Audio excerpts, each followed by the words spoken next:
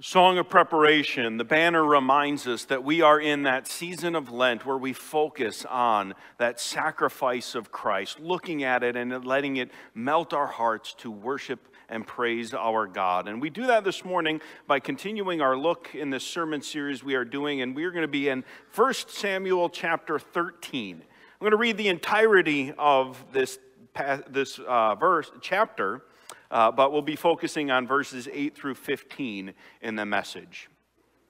If you want to find it in your pew Bibles, it's on page 277. Otherwise, the words will be on the screen behind me. After being anointed, it says, Saul, king, lived for 1 year and then became king, and when he had reigned for 2 years over Israel, Saul chose 3,000 men of Israel. 2,000 were with Saul in Michmash in the hill country of Bethel, and 1,000 were with Jonathan in Gibeah of Benjamin. The rest of the people he sent home, every man to his tent. Jonathan defeated the garrison of the Philistines that was at Geba, and the Philistines heard of it. And Saul blew the trumpet throughout all the land, saying, "Let the Hebrews hear." And all Israel heard it said that Saul had defeated the garrison of the Philistines, and also that Israel had become a stench to the Philistines. And the people were called out to join Saul at Gilgal. And the Philistines mustered to fight with Israel 30,000 chariots and 6,000 horsemen and troops like the sand on the seashore in multitude. They came up and encamped in Michmash at the east of Bethaven. When the men of Israel saw that they were in trouble, for the people were hard pressed, the people hid themselves in caves and in holes and in rocks and in tombs and in cisterns. And some Hebrews crossed the fords of the Jordan to the land of Gad and Gilead. Saul was still in Gilgal, and all the people followed him trembling. He waited 7 days, the time appointed by Samuel. But Samuel did not come to Gilgal, and the people were scattering from him. So Saul said, "Bring the burnt offering here to me and the peace offerings." And he offered the burnt offering. As soon as he had finished offering the burnt offering, behold, Samuel came. And Saul went out to meet him and greet him. Samuel said, "What have you done?" And Saul said, "When I saw that the people were scattering from me, and that you did not come within the days appointed, and that the Philistines had mustered at Michmash, I said, now the Philistines will come down against me at Gilgal, and I have not sought the favor of the Lord. So I forced myself and offered the burnt offering." And Samuel said to Saul, "You have done foolishly. You have not kept the command of the Lord your God with which he commanded you. For then the Lord would have established your kingdom over Israel forever. But now your kingdom shall not continue. The Lord has sought out a man after his own heart, and the Lord has commanded him to be prince over his people, because you have not kept what the Lord commanded you." And Samuel arose and went up from Gilgal. The rest of the people went up after Saul and met the army. They went up from Gilgal to Gibeah of Benjamin. And Saul numbered the people who were present with him, about 600 men. And Saul and Jonathan, his son, and the people who were present with them stayed at Gibeah of Benjamin, but the Philistines encamped at Michmash. And raiders came out of the camp of the Philistines in 3 companies. One company turned toward Orpha, the land of Shual. Another company turned toward Beth Horon, and another company turned toward the border that looks down in the valley of Zeboim toward the wilderness. Now there was no blacksmith to be found throughout the land of Israel, for the Philistines said, "Lest the Hebrews make themselves swords or spears." But every one of the Israelites went down to the Philistines to sharpen his plowshare, his mattock, his axe, and his sickle. And the charge was 2/3 of a shekel for the plowshares, and for the mattocks, and 1/3 of a shekel for sharpening the axes, and for setting the goads. So on the day of the battle there was neither sword nor spear found in the hand of any of the people with Saul and Jonathan. But Saul and Jonathan, his son, had them.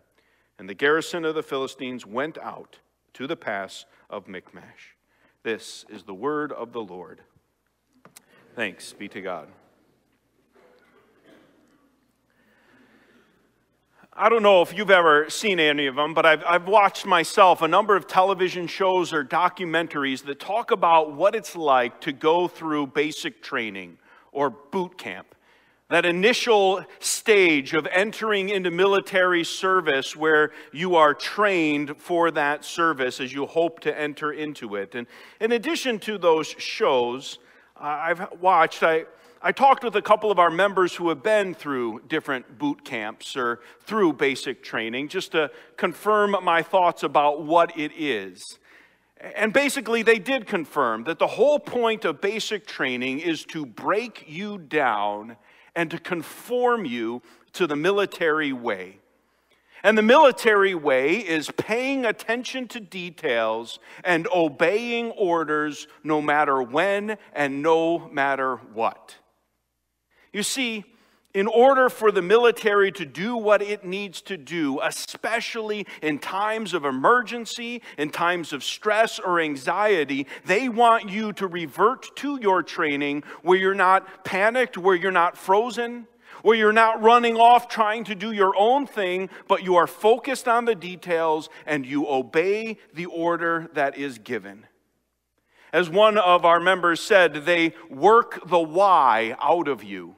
So that when given a command, you don't ask, well, why do you want me to do that? You just do what they say. Because again, in an emergency, they don't want people asking, well, why?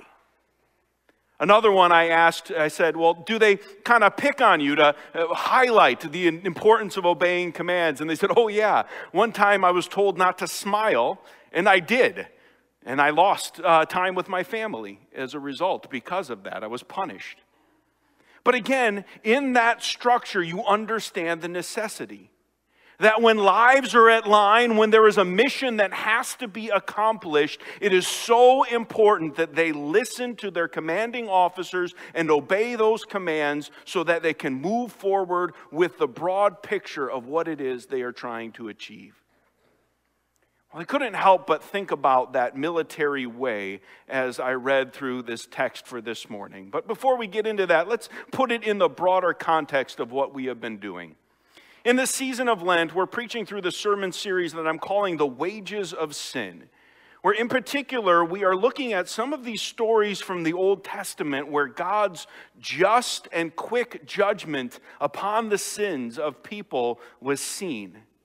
Where God didn't allow or tolerate them to go on, but very swiftly we see the consequences of their sins. We've seen what happened in Sodom with the raining of fire and the destruction of that city. We've seen the stoning of Achan after he stole from the battle of Jericho. We've heard of the responsibility, the culpability we have for our own sins, and our text this morning fits very much in that line.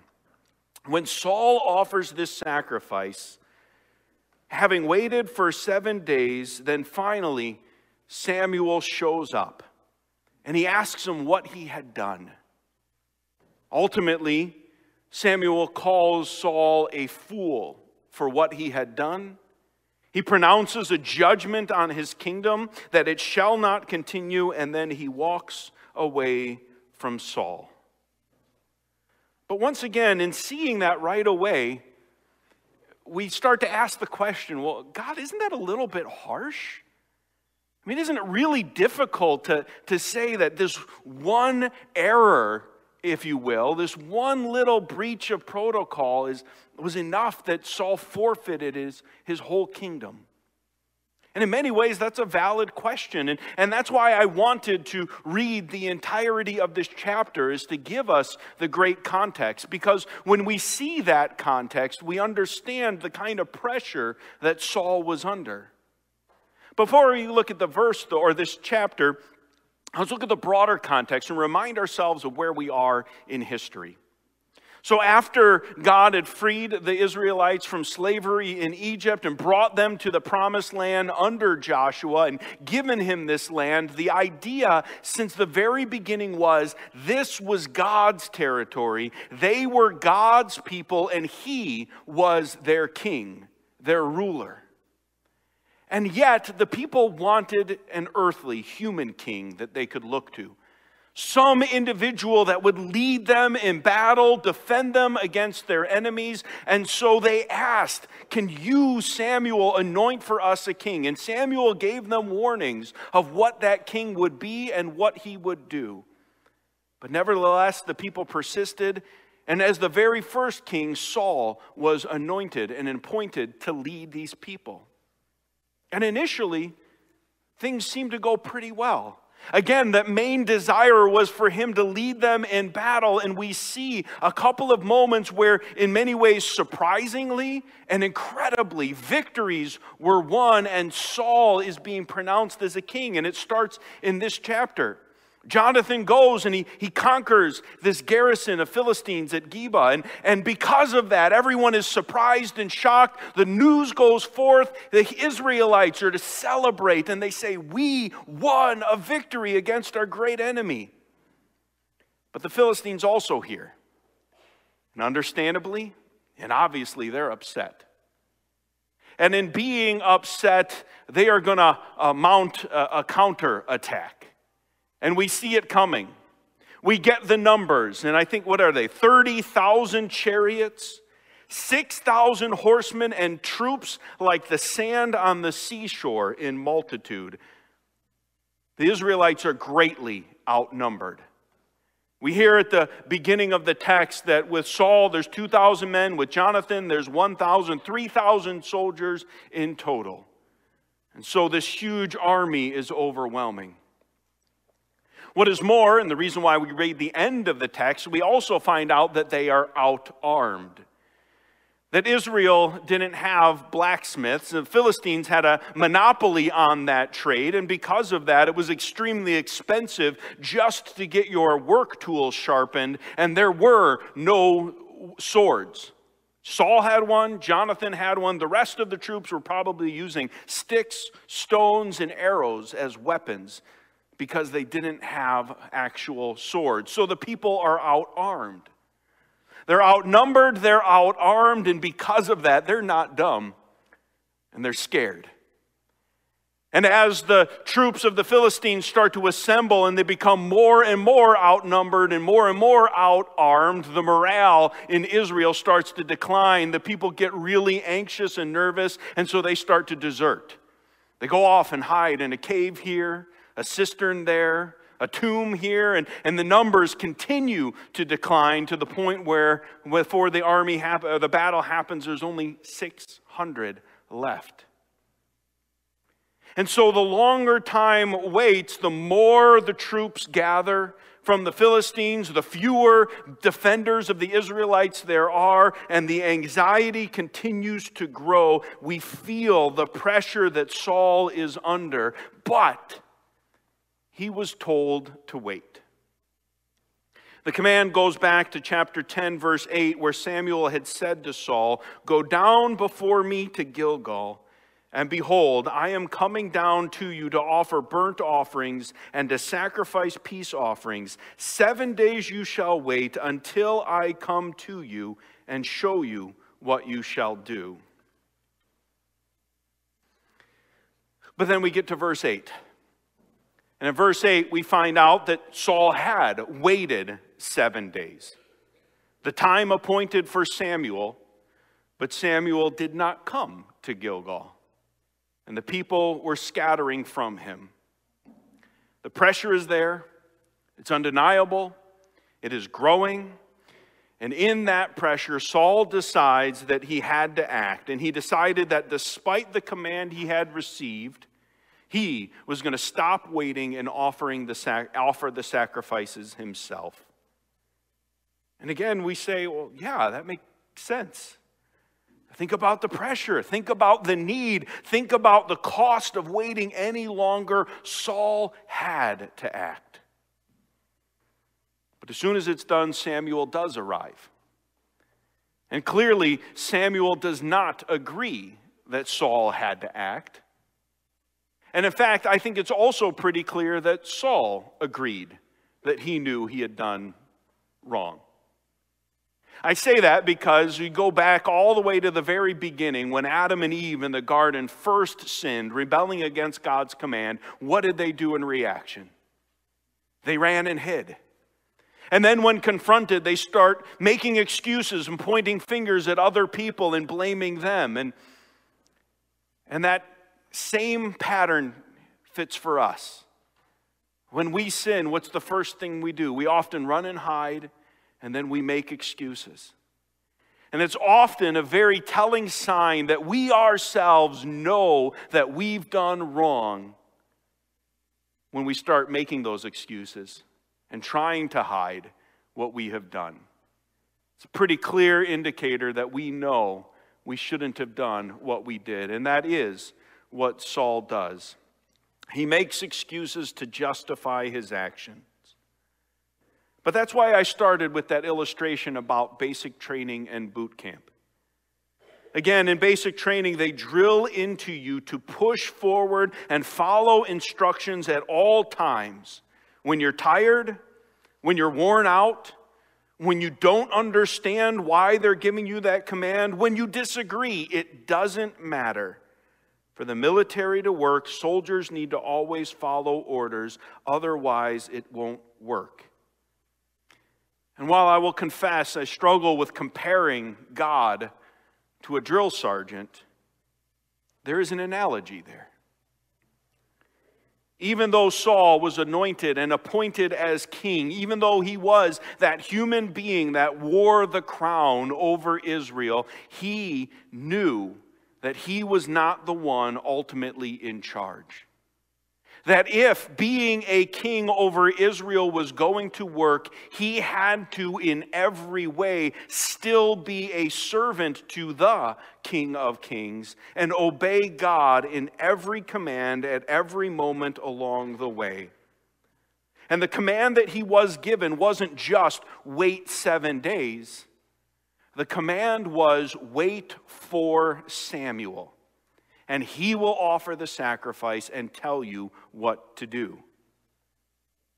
But when the pressure got too much, Saul gave in, and he decided to do things his way instead. And that type of thinking, that type of acting as the king was going to lead the nation to total destruction. And that's why, and that's where Saul failed. And in failing, that's where he faced the consequences for his failure.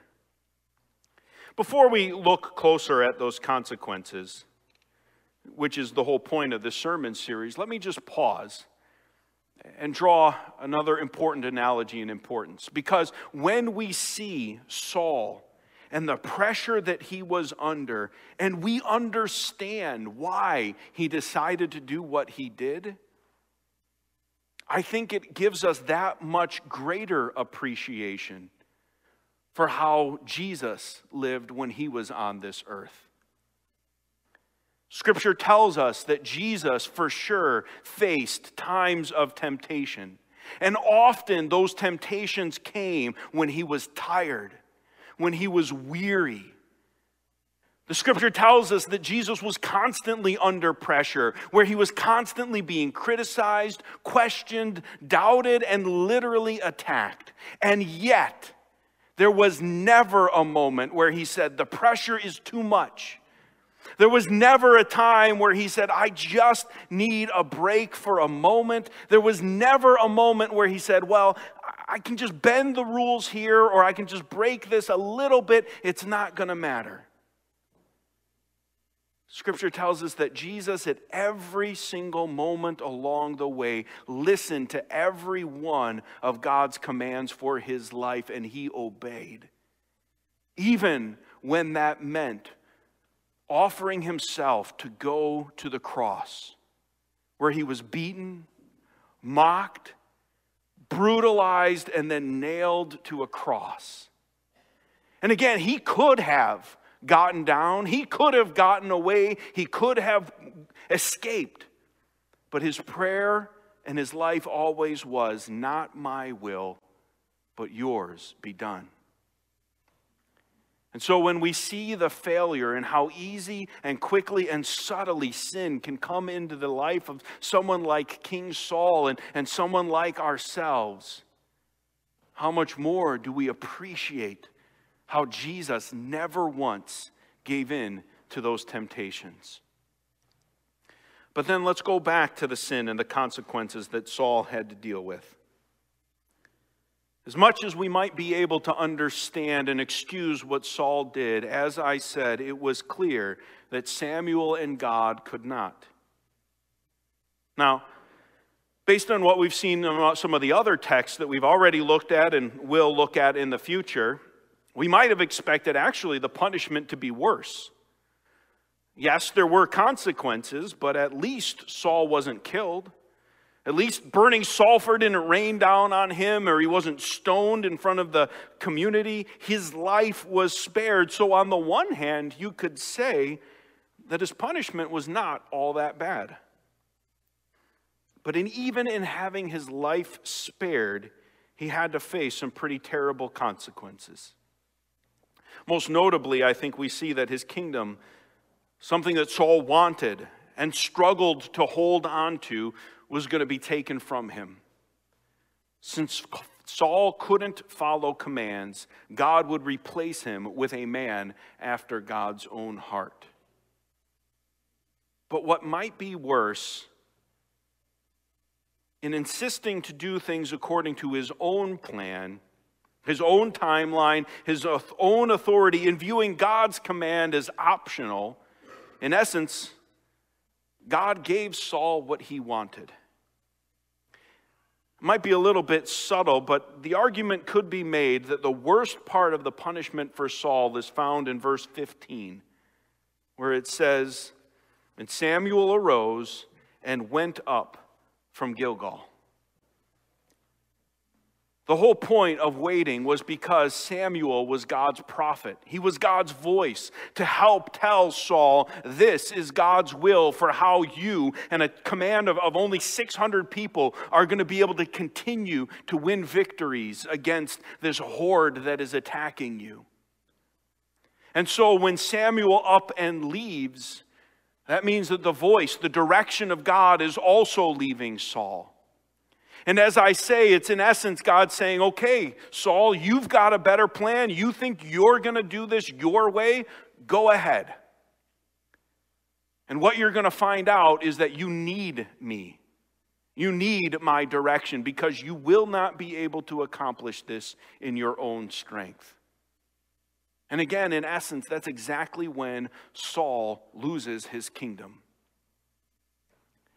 And I highlight that point because, again, I think that we can relate so much in our sin.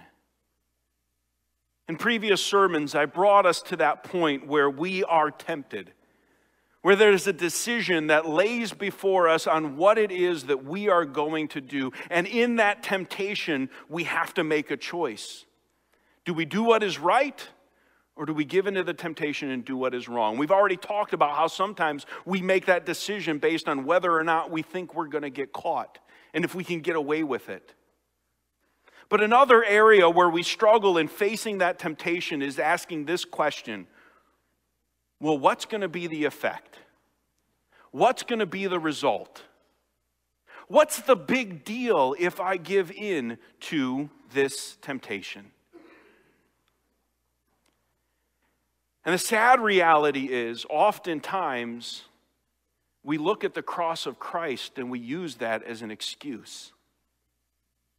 True. Christ died for you to forgive you of all of your sins, past, present, and future. And when you look to him in faith, God says, you are mine and you will join me in heaven. And because of that, we look at this choice that lays before us and we say, well, if I'm going to be forgiven, does it really matter? What is the cost that I will pay? Saul didn't have his life taken away. And it's very unlikely that you will as well. Fire isn't going to come down from heaven and consume you. Your life is not going to be taken where you're brought before the community and we stone you to death. And you're not going to lose your salvation. And so because of that, oftentimes people say, well, then let's go for it. But the sad reality that often we don't recognize is there will be consequences nevertheless. For Saul, he lost his kingdom. And he lost God's direction for how he should conduct himself as king and in his life. And we see that for Saul.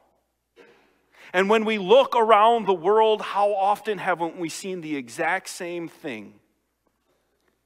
People move forward in sin, and they don't lose their life, but their marriages fall apart. Important relationships with their family members or friends start to deteriorate and erode. Business relationships fall apart, and they lose what they had.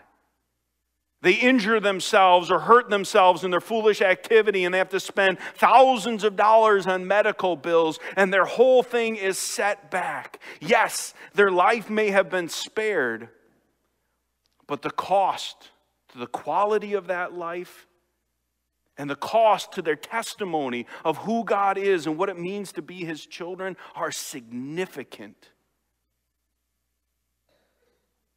And so, maybe your life will be spared. But I'm left to wonder for myself and for others, how many kingdoms have crumbled because I've given into sin? How many times have the pathway been less clear because I told the Holy Spirit over and over again, no, I want to do things my way. No, I'm not going to listen to you. I know you're prodding me and I know you're giving me a conscience, the desire to do the right thing, but I'm going to do things my way. And then later when I say, Lord, what is your direction? He says, do it your way. You know better. And as a result, over and over again, we walk and we make our life harder, and we struggle, and we face challenges over and over again. The wages of sin may not be an immediate and swift death, as it is at certain times. And God is a forgiving God. But whenever we choose to disobey, there are consequences. The path toward blessings, toward a good life, is an obedience. And as those that have been given the grace of Jesus Christ, rather than using that as permission to continue to sin, we use it as to say, not only do we celebrate that Jesus is our Savior, but He is our Lord. He is in charge. And so when God says wait, we wait. When God says go, we go. When God says don't do that, we don't do it. And when God says this is where you are to act and to go, that is where we follow. He is the one who is in charge in every area of our lives. And when we obey, we find His blessings.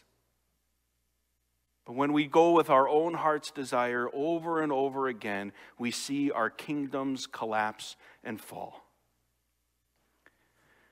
So as we think about who God has now invited us to be, who calls us to be through the grace of His Son, the forgiveness that we have, the renewed relationship with Him.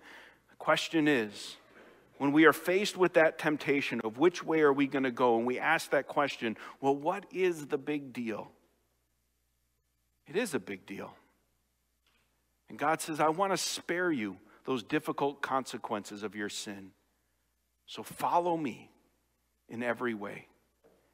May that be our heart's desires as we serve our Lord. Toward that end, let's have a word of prayer.